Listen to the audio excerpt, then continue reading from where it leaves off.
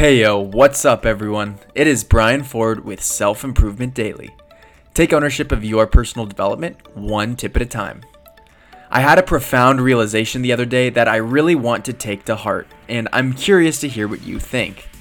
In my opinion, one of the most crippling things we can do is not take action. I mean, how can we expect anything to change if we don't do something different?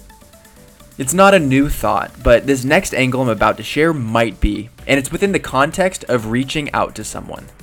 And this is someone you don't have a relationship with. Either you're trying to expand your network, you're trying to generate a new lead or partnership, or you're hoping to make a new friend. For me, this came about in trying to interview someone for the podcast.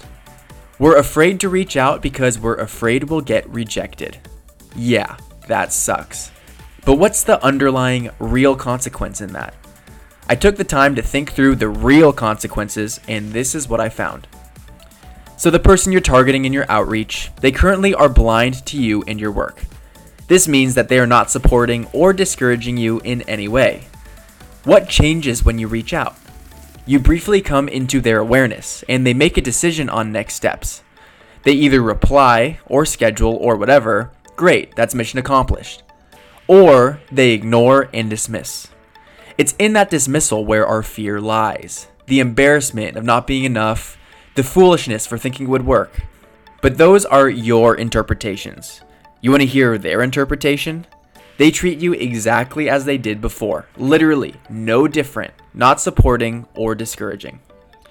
This is a powerful realization because you cannot lose if you reach out. You either make it better or it stays the same. This is a hot take. What are your thoughts? Thank you for listening, and I'll see you next time on Self Improvement Daily.